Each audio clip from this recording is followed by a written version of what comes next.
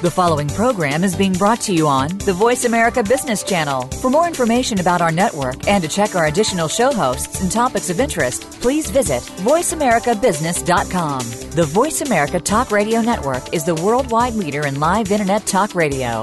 Visit voiceamerica.com. The views and ideas expressed on the following program are strictly those of the host or guests and do not necessarily reflect the views and ideas held by the Voice America Talk Radio Network, its staff, and management.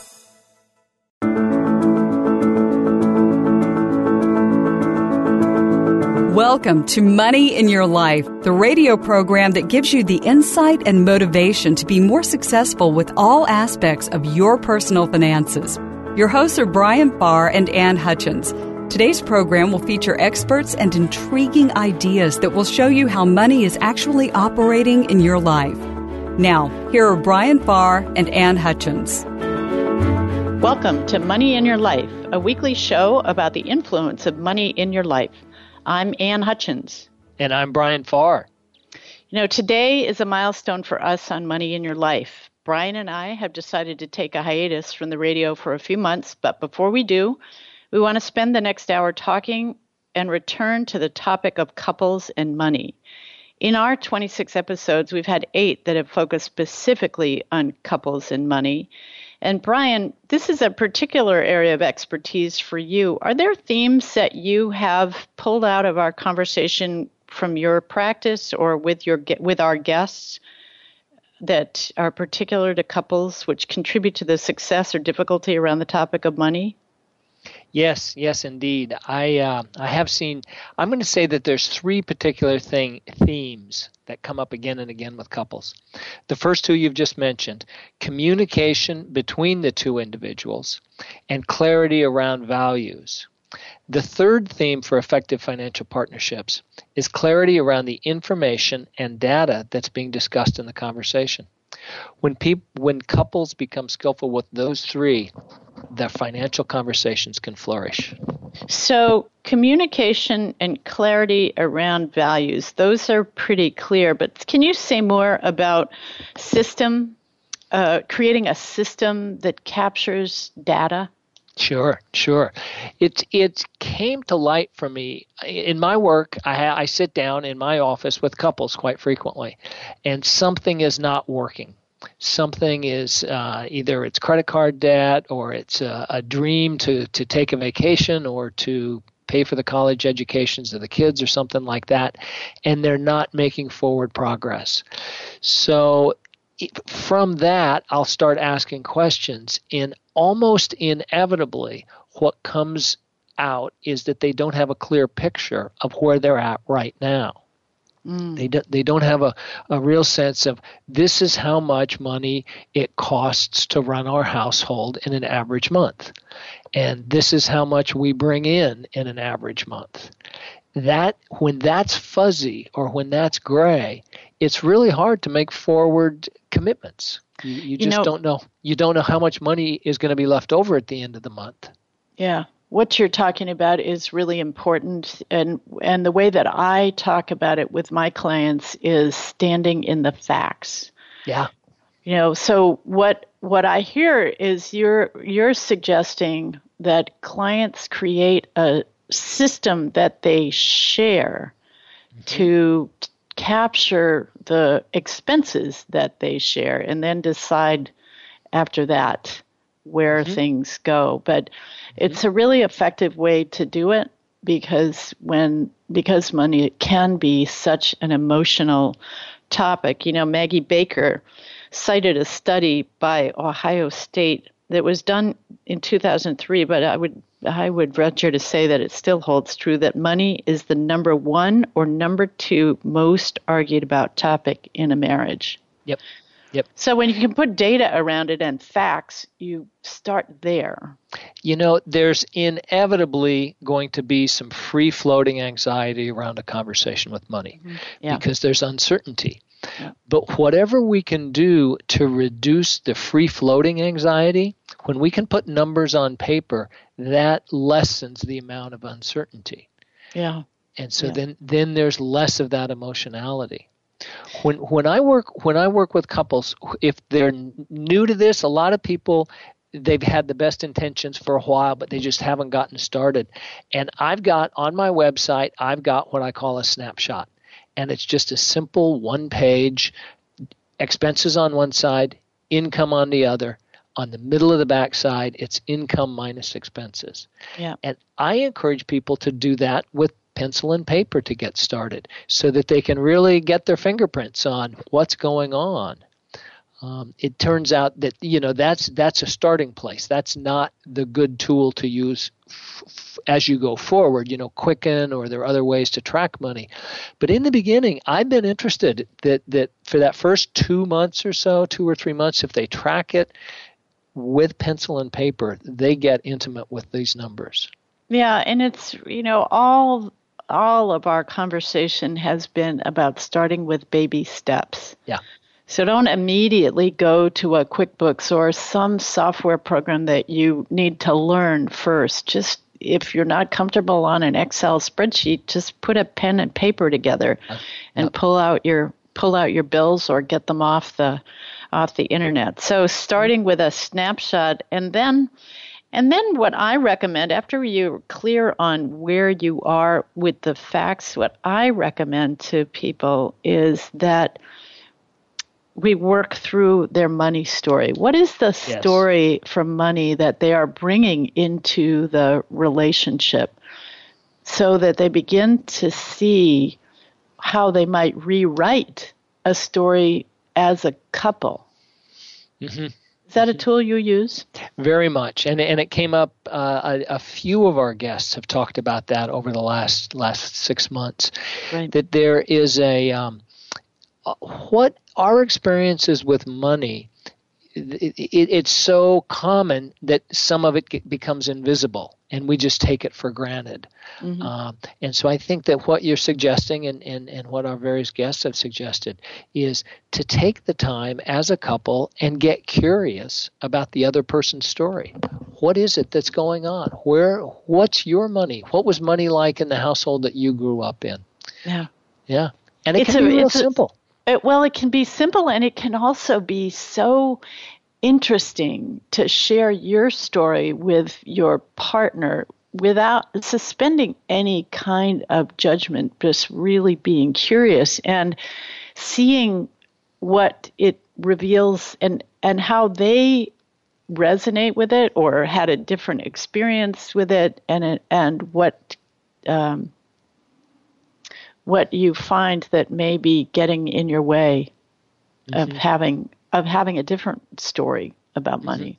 Mm-hmm. And in terms of specific technique, sometimes it's good to not try to do both stories in the same day. Right. Very good. Yeah. I think it was Lachelle Chardet that gave that specific suggestion, was the to just, whether it's a Saturday you're going to do one and then a Sunday the other, so that one person just is invited to open up and talk about their memories around money. The first questions that I always like to ask are, what did you do with your allowance when you first started to have some money that was your own?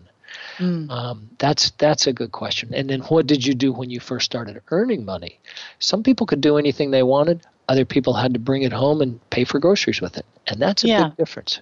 Yeah, and then you expand that conversation to what was the family conversation about money. I think it was Kate that talked about a young couple that she had, or a young client that she had, who remembered the conversation with her parents when they had to downsize, and how empowering that was for her to be a part of the solution.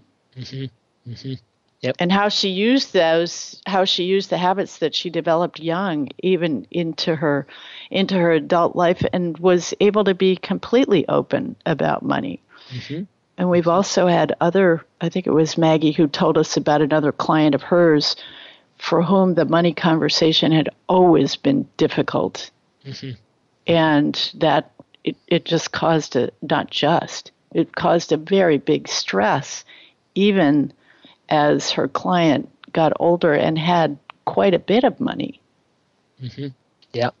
Yeah, the things can get set early on I'll relate one story with somebody that I worked with who, after we'd been working together for about 6 months, came to realize that on Fridays she was a bit more anxious.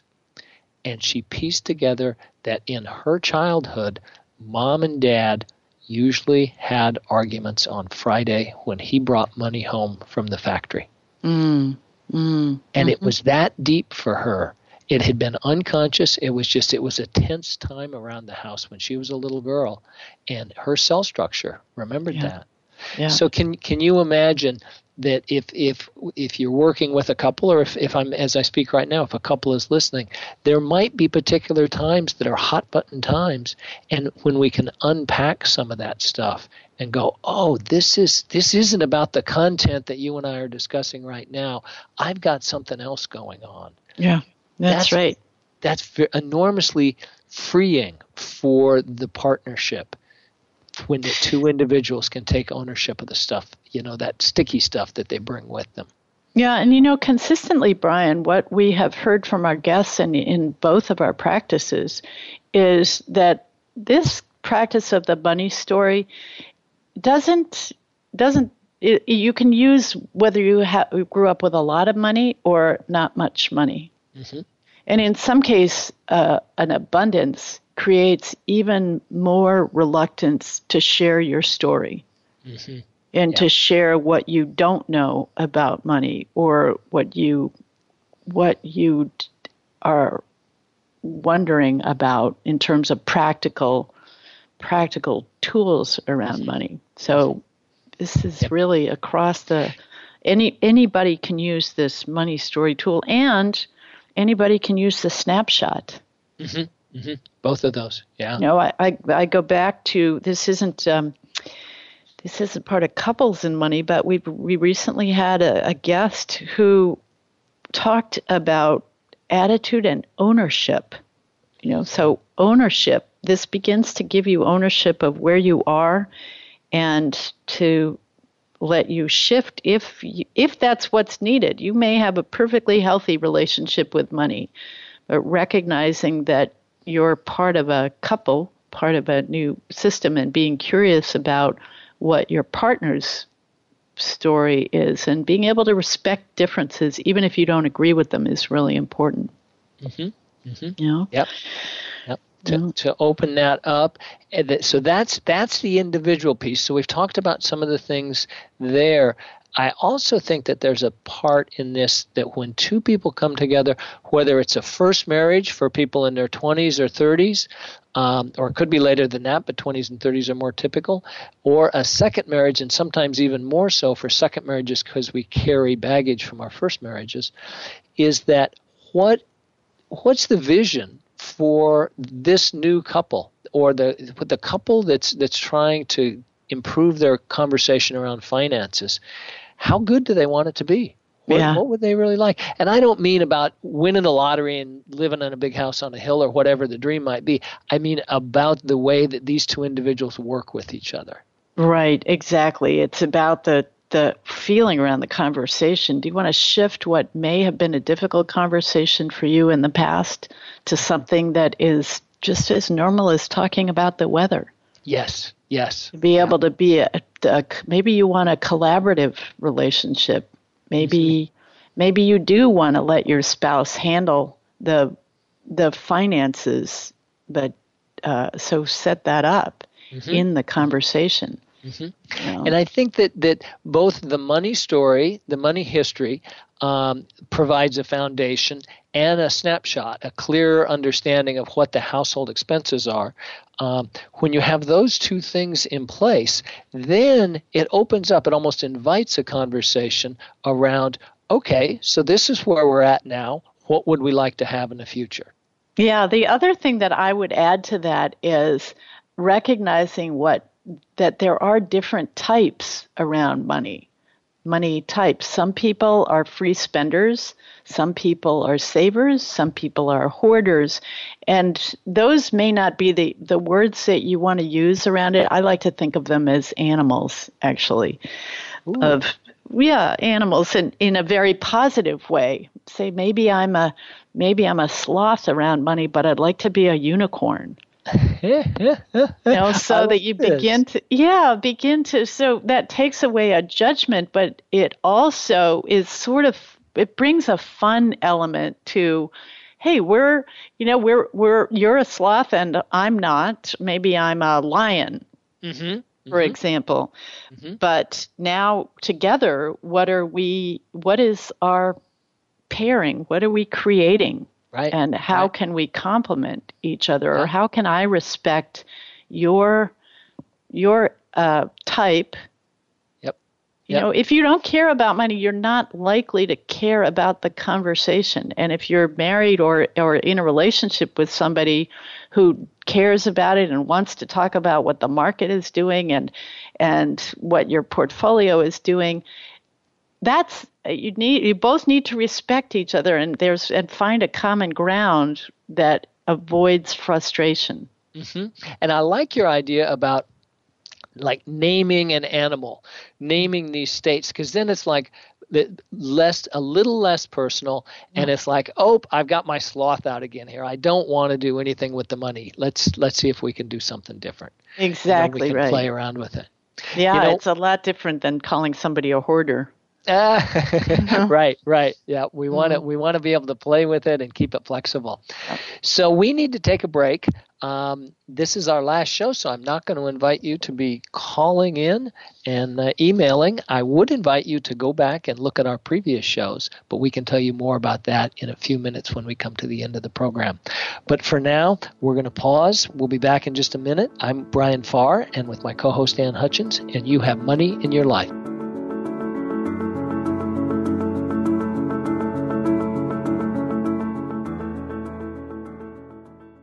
Save on your prescriptions with the RX Savings Plus drug discount card offered by Voice America. It is not insurance, and discounts are only available from participating pharmacies, but 9 out of 10 pharmacies participate nationwide. Start saving today. Print your free card online at voiceamerica.rxsavingsplus.com or text the word Talk Radio to 96362. Do you have financial goals for yourself? Do you want to be smart with money in all areas of your life? If you're ready to become more effective with your personal finances, then you might be ready to hire a financial coach. Since 2002, Brian Farr has helped hundreds of people improve their relationship with money. He's unbiased, honest, and approachable. If you'd like to learn more about financial coaching, visit Brian's website and schedule a free 15-minute consultation at www.brianhfarr.com. The goal of financial coaching is to open up the conversation around money with your spouse, your children, or your extended family. Ann Hutchins works with individuals, families, and financial professionals to improve relationships with money. Her work with clients is confidential, honest, and fun. Visit Ann's website and schedule a free 15-minute consultation at www.abhutchins.com. That's abhutchins.com. Become our friend on Facebook. Post your thoughts about our shows and network on our timeline. Visit facebook.com/World Talk Radio.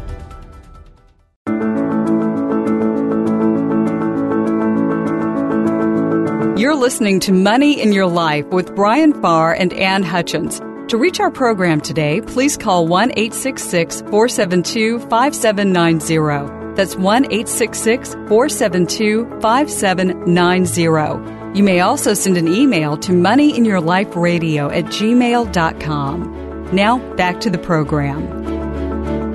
Welcome back. I'm Ann Hutchins with my co-host Brian Farr. And today we're talking about couples and money.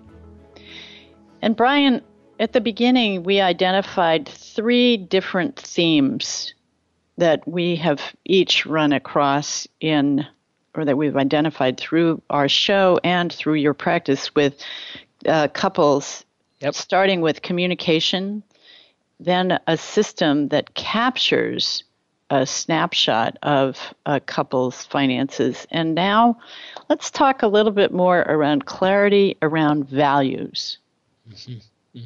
Okay. This is the one that this is one of the greatest things that I've learned from the 26 programs that we've done is how often the importance of values came up and in the number of different directions it came up from. That's right. The different guests we talked to, it would over and over again settle back down to what's really important, what's going on here. And so for me, I think the key things in working with couples is to allow each of the individuals to communicate about their values. So you've got the two different values. And then over time, it won't be an instant thing, but over time, there will be a partnership, a set of values that the partners come to understand as their shared values. Mm-hmm. And they don't have to be identical. Obviously, there needs to, there's going to want to be some clear overlap between the two individuals. Mm-hmm. But it does seem like it's something that gets overlooked when we get caught up in the rush to solutions or the concerns about paying bills, those kinds of things. And it's definitely worthwhile for people to step back. Maybe it's a walk on the beach. Maybe it's just a cup of coffee down at Starbucks on a Saturday morning where you can just have that conversation about what's really important. That's, I'm reminded over and over again of the phrase that Kiva Leatherman used, which is the come from has to shift. Too often I have clients, and we've talked about this, where they are serving their money. Their money's not serving their values. And that shift is what we look for, so that you're making decisions. You're bombarded on a daily basis by thousands of messages about this product or that service or something that will give you this or that result. Mm-hmm. And if you are not clear on what your personal values are, how you stand in the world and what is important to you, mm-hmm. you will get buffeted by those messages. Mm-hmm. Mm-hmm. I'm remembering the phrase "the come from," and when Kiva talked about that, it sounds like it was something that really struck you. It did. It was because the come from was you come from a place of your values. Mm-hmm. Mm-hmm. You don't come from a place of what some advertising executive is creating as a need for you. Okay. So when you say the come from has to shift, it shifts from an externally defined to an internally, personally defined. Exactly right. Okay. So that where you're coming from, the ground you're standing on in terms of these values, it really needs to be personal. Yes. Yeah. It needs to be personal, and you bring your values to a relationship. You're attracted to somebody because, presumably, of their values, and you have shared values. And my observation is that those are not articulated enough. Mm-hmm. Mm-hmm. No. Yep. What do we share? What's our what for? What do we want to communicate? If we have a family, what do we want to communicate to our kids? Or what do we want to communicate to our friends? Mm-hmm. How do we want to be in the community? Those are the values. Mm-hmm. Mm-hmm. So as I hear you describe this, I'm 100% in agreement, and I can remember too many conversations with clients where they would sit in my office and agree with what we're saying, and then when they came back 2 weeks later, they would say, we got too busy. We didn't have that conversation. Yeah. And so it's really a challenge to carve out enough time to have this type of a values exploration and a values clarification. Yeah, I have to say I'm going to push back on that, and I do with my clients as well, because a lot the perception is that this has to be a big and ponderous conversation. Yeah. But if you observe each other, if you say your clients walked out of your office and said, "Okay, for the next week, why don't we see how we spend our time?" Mm-hmm. Just kind of track it. Just track our time. How are we spending our time? And if I'm spending 90% of my time at work, is that really my highest value? Mm-hmm. And it may be. and your spouse or partner may be spending 90% of his or her time with the kids, and that may be the highest value. But it may also be that some personal time is wanted, some time with your friends is wanted, some time pursuing some other activity is wanted. So you can't. It's just like the snapshot of where you are with your money. You can't identify values from a start, just from a jump start. If you've not had that conversation before, you have to figure out where you are and how you're spending your time, and if you're spending your time in things that are of high value to you. That's how you begin to get to the conversation of what are our values. If one of your high values is travel, if you talk about and think about and love travel, but you're doing it 5% of your time, then that's a shift you want to make. Yeah. And I think you're really right that the place to get underneath the values is taking a look at how you're spending your time. Because then it's then it becomes black and white that I'm spending this much time and it's not really that important to me. Let me make some changes. And it's actually it's less of a judgment then. It's more of an exploration. That's right. Yeah. That's exactly right. Over and over and over again, I see clients who are just harried, and they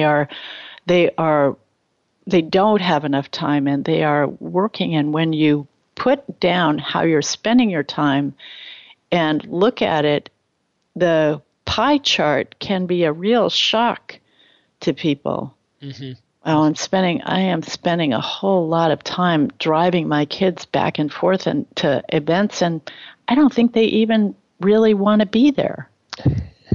Is it important to me that they're there? Is it important to the am I playing comparonomics? Is it important to everybody else in the community that they're there? I mean, really looking behind that. So it can happen in an observation. I guess my main message is it can happen in an observable way, in small doses.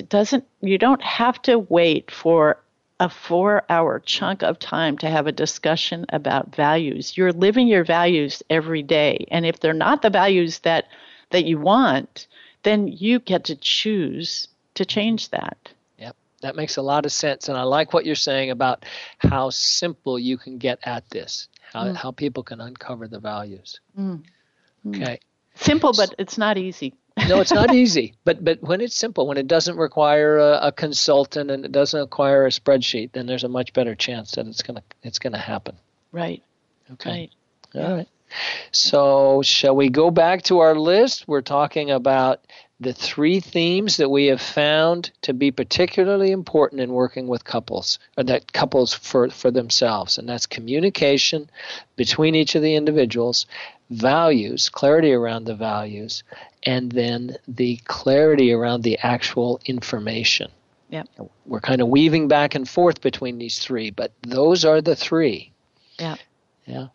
Yeah, one of the things that we haven't talked about but has come up several times with guests and also in our work is including in that system that captures the data a structure to discuss the data. So and this is on an ongoing basis, not just the snapshot. And all of that just probably sounded really weighty, and everybody may be thinking, oh my goodness, that sounds really hard.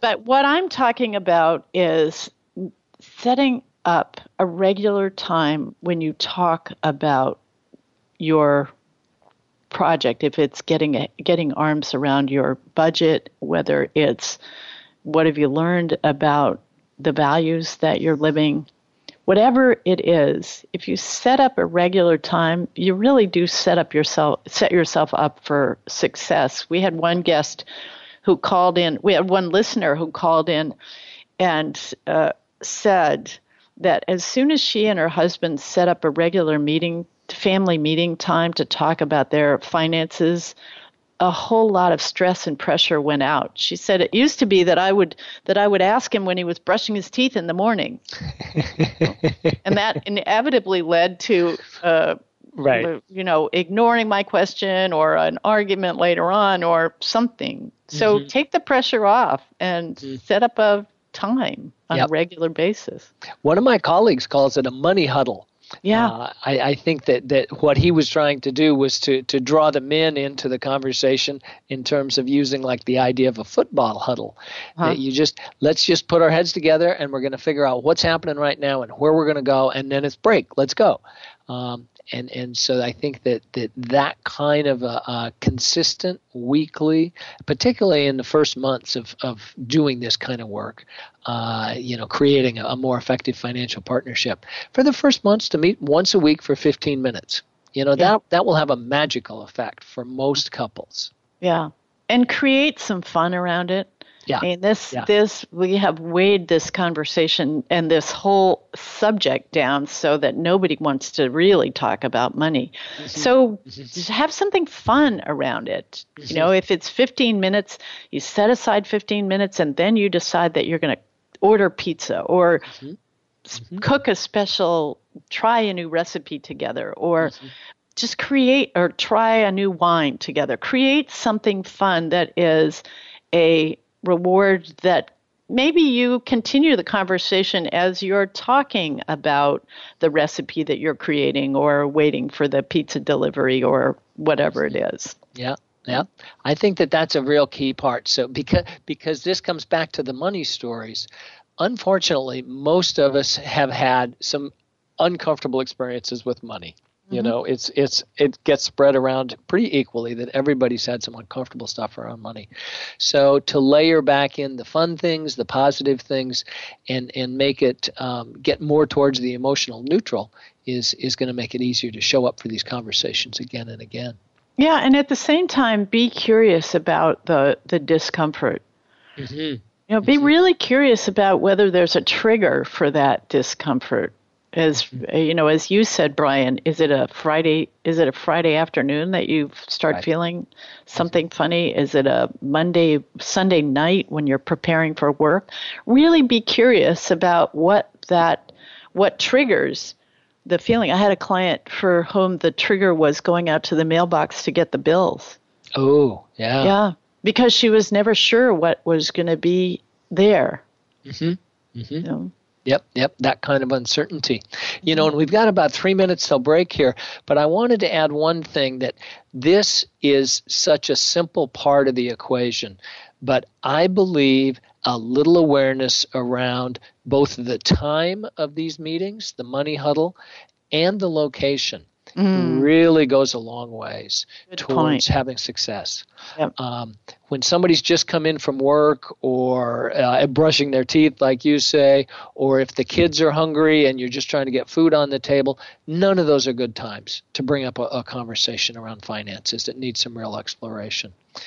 And on the flip side of it is what are some times when, maybe tell the kids that they're going to, just be quiet here for 30 minutes. Mom and Dad are doing such and such. And that the kids, the little munchkins, they won't fall apart not having your attention for 15 minutes. And I think that's a hard thing for some people to do. But it's really important to carve out time on the calendar and a location that will support a conversation that might be a little bit uncomfortable. Yeah, time, location, and lack of distraction. So whether it's kids or if you don't have kids, put the electronics down. Don't answer the phone, don't answer the text. Those kinds of things are really important to set up for. You want to be successful in this. Yes. Yeah. And you want to make it easy, and you want to take the stress factor down. That's all of those are the ingredients. And I've had people come back to me after they get some of those things in place. And I'll never forget the one couple, I think it was the 5th session, so it was probably 2 or 3 months in. And they said, we haven't had a fight since our first session with you, Brian.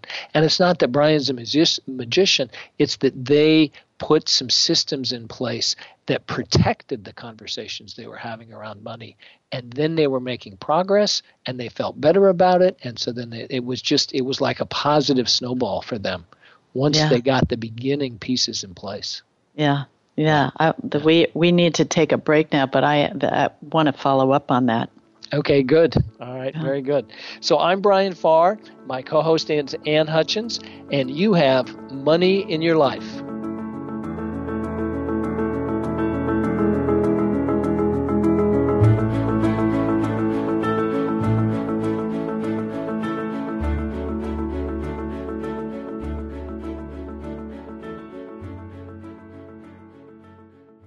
Save on your prescriptions with the RX Savings Plus drug discount card offered by Voice America. It is not insurance, and discounts are only available from participating pharmacies, but 9 out of 10 pharmacies participate nationwide. Start saving today. Print your free card online at voiceamerica.rxsavingsplus.com or text the word Talk Radio to 96362.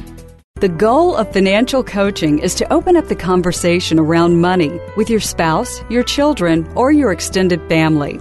Ann Hutchins works with individuals, families, and financial professionals to improve relationships with money. Her work with clients is confidential, honest, and fun. Visit Ann's website and schedule a free 15-minute consultation at www.abhutchins.com. That's abhutchins.com.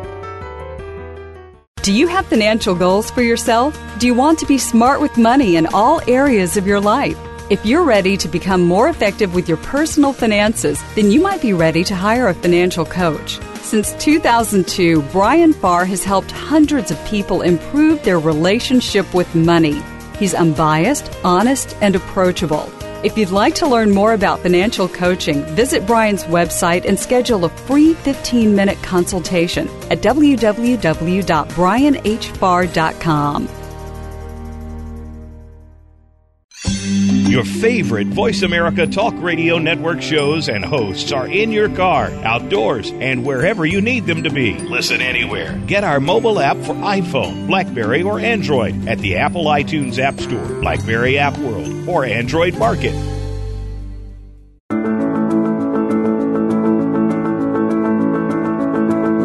You're listening to Money in Your Life with Brian Farr and Ann Hutchins. To reach our program today, please call 1-866-472-5790. That's 1-866-472-5790. You may also send an email to moneyinyourliferadio@gmail.com. Now, back to the program. Welcome back. I'm Brian Farr with my co-host Ann Hutchins, and today we're talking about couples and money. And we've covered some of the basics. We've laid the foundation. And now, what can happen for a couple when they get some of this effectiveness up and running? Well, Brian, before the break, one of the things that we were talking about, what you said so well, and I'll paraphrase, is that the clients are resourceful. When clients know where they are and they have set up a system, and we'll call it system, but they've set up a practice where they're meeting, maybe it's once a quarter, maybe it's once a month, maybe it's once a week. It depends on what works for you. Now there is the opportunity to stand on that foundation as you're having interactions with financial professionals. I think what both of us have seen a lot, and what we've talked with several of our guests about, is this tendency to give over responsibility to so-called experts, whether it's your financial advisor, whether it's your CPA, whether it's your estate attorney. And the really important thing is that as an individual or as a couple, you show up as a collaborator with those people, because they're not living in your life. They know what they see on a broad basis, and they are area experts. But if you are uncomfortable with a particular strategy that is recommended, for example, by a financial advisor, if it's not letting you sleep easily at night, right, then let them know that. even if they tell you that your returns will be lower. If the trade-off of you being able to sleep and having slightly lower returns is pretty big. Those are the kinds of choices that you make. But that comes from where you and your spouse or significant other are. Yep. And I think that there's a piece in here, building upon what we've been talking about in the program, is that when a couple is clear on their values, when they have an established communication between themselves, then they can go out and interface with these financial professionals. And the financial professional is going to recognize, oh, this is a unit. They're clear on what they want to do. And it makes the financial professional, they have the opportunity to be much more effective because it's clear. It's not all murky. Yeah, and too often the financial professional is asked to be a go-between or a mediator between in a couple where there is where there's an unclear goal or conversation around money. Yeah. I know that one only too well. And when I was a partner in an investment management firm, and that was part of what led me on to go get my master's in counseling, was that I could see it, I could feel it in the room that they needed help, but it wasn't my job as a financial advisor to give that help, and thank God I stayed out of it at those times. But I do think that you're correct that if the couple don't get this sorted out, they're really at a disadvantage when it comes to working with financial professionals. Yeah, and increasingly, as there have been more women in the workplace and more women are being either the main breadwinner or they will be the main inheritor of significant assets over the next decade or so, the advisors are having different conversations. I mean, study after study has shown, and this is not a diss on men or women, it's just, it is a way that has been studied and shown that when men think about money and things, it's a relatively linear thought.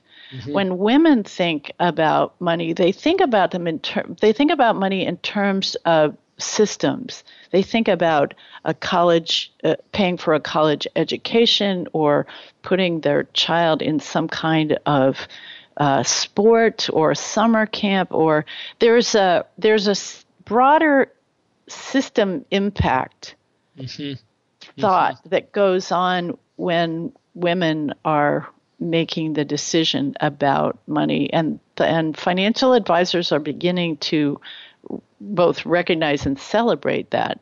And this is really, it starts with a conversation between the couple and to recognize that, and then goes on to the financial advisor. And what I've seen too often is that, especially if the woman is not the breadwinner, even if she brings significant assets to a relationship, the advisor speaks to the male, if it's a male advisor, speaks to the male, and even a lot of times with female advisors. Yeah.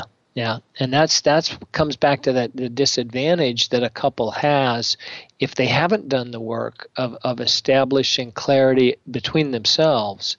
Then they're at a disadvantage when they sit down with a professional, that they'll just get caught up in the culture that professional's working out of. That's a really great way to say it, because it's not a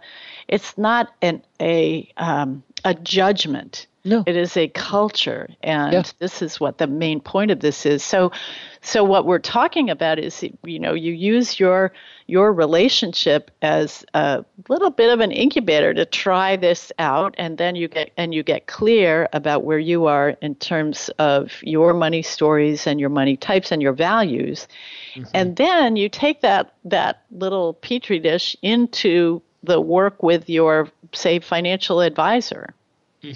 Right? Yep. And then it begins to expand out. Yeah. Yeah, I think that that's definitely one of the benefits in doing this work is that I'm going to repeat myself, but it ripples out.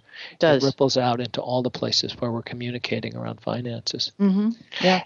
And let me add, so we've been talking, and the purpose of today's show is to focus on couples, but it begins with individuals getting clear about what their own values are and what their relationship with money is.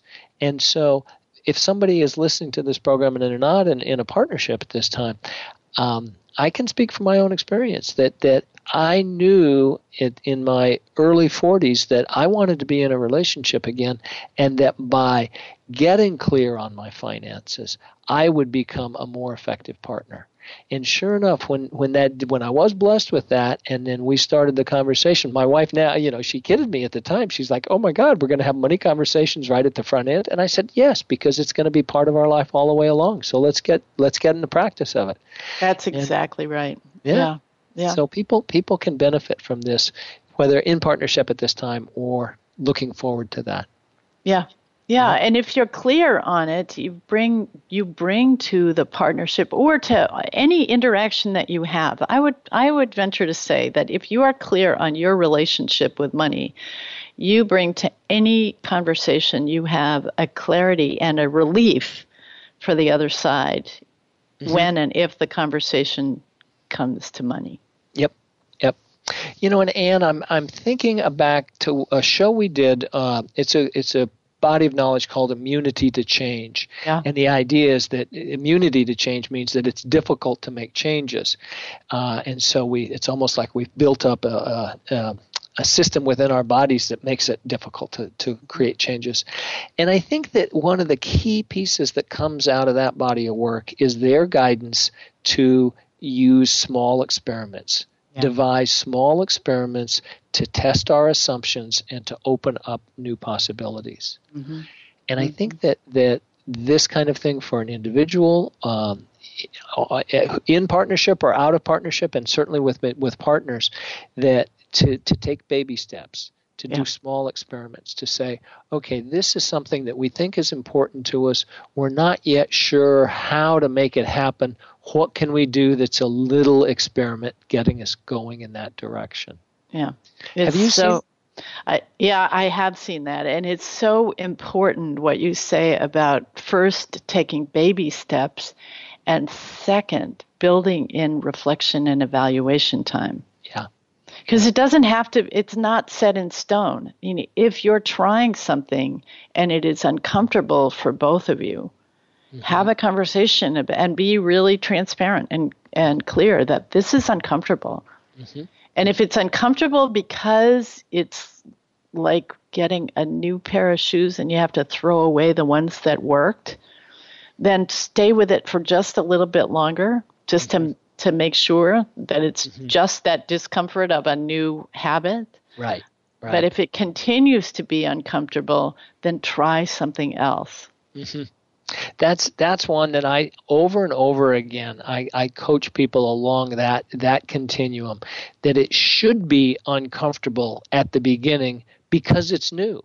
Mm-hmm. If it doesn't feel uncomfortable, chances are it's just some version of what you've been doing before, and if that wasn't working before, you don't want to keep doing it.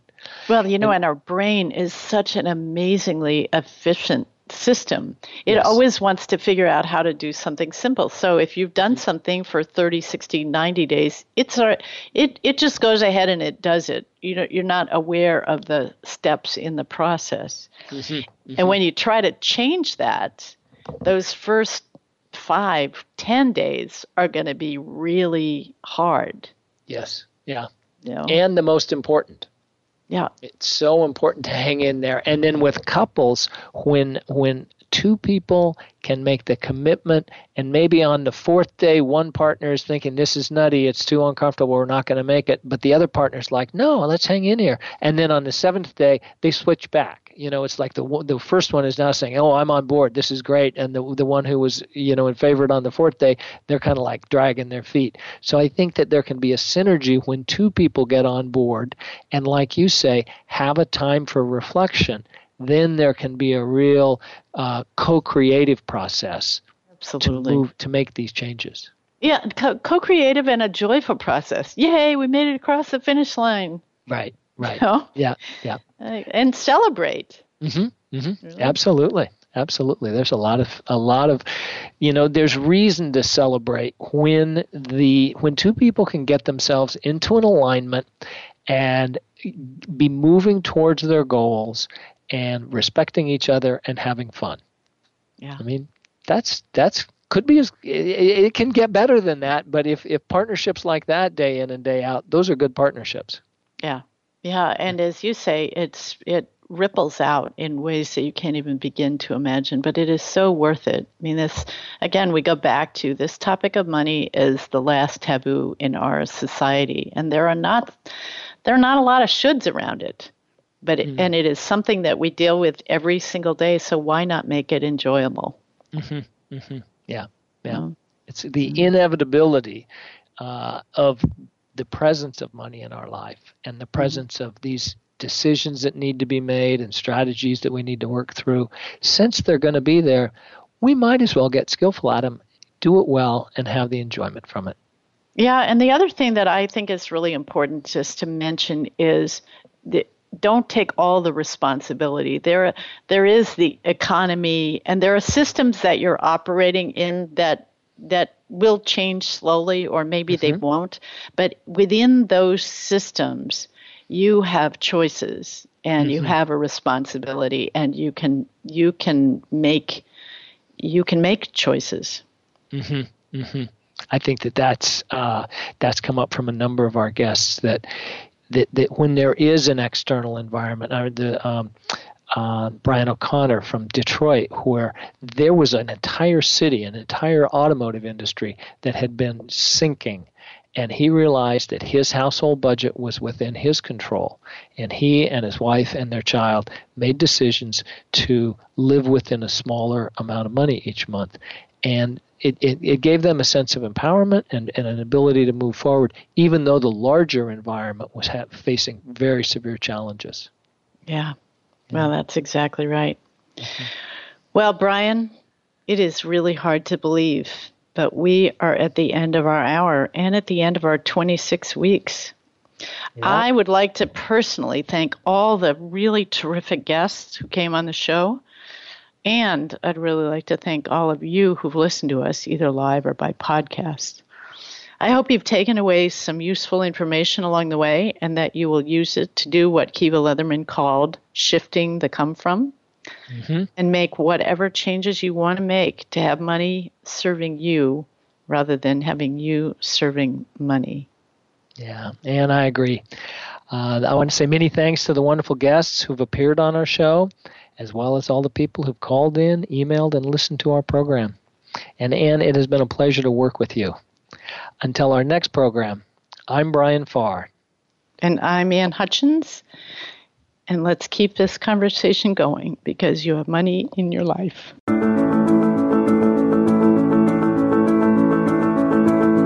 Thank you for making money in your life part of your financial plan this week. Please join your hosts, Ann Hutchins and Brian Farr, again next Friday morning at 10 a.m. Eastern Time, 7 a.m. Pacific Time on the Voice America Business Channel. Have a great week.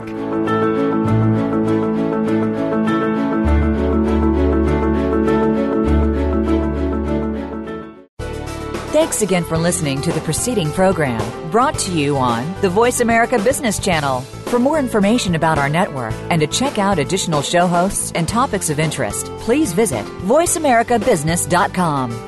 The Voice America Talk Radio Network is the worldwide leader in live Internet talk radio. Visit voiceamerica.com. The views and ideas expressed on the preceding program are strictly those of the host or guests and do not necessarily reflect the views and ideas held by the Voice America Talk Radio Network, its staff, and management.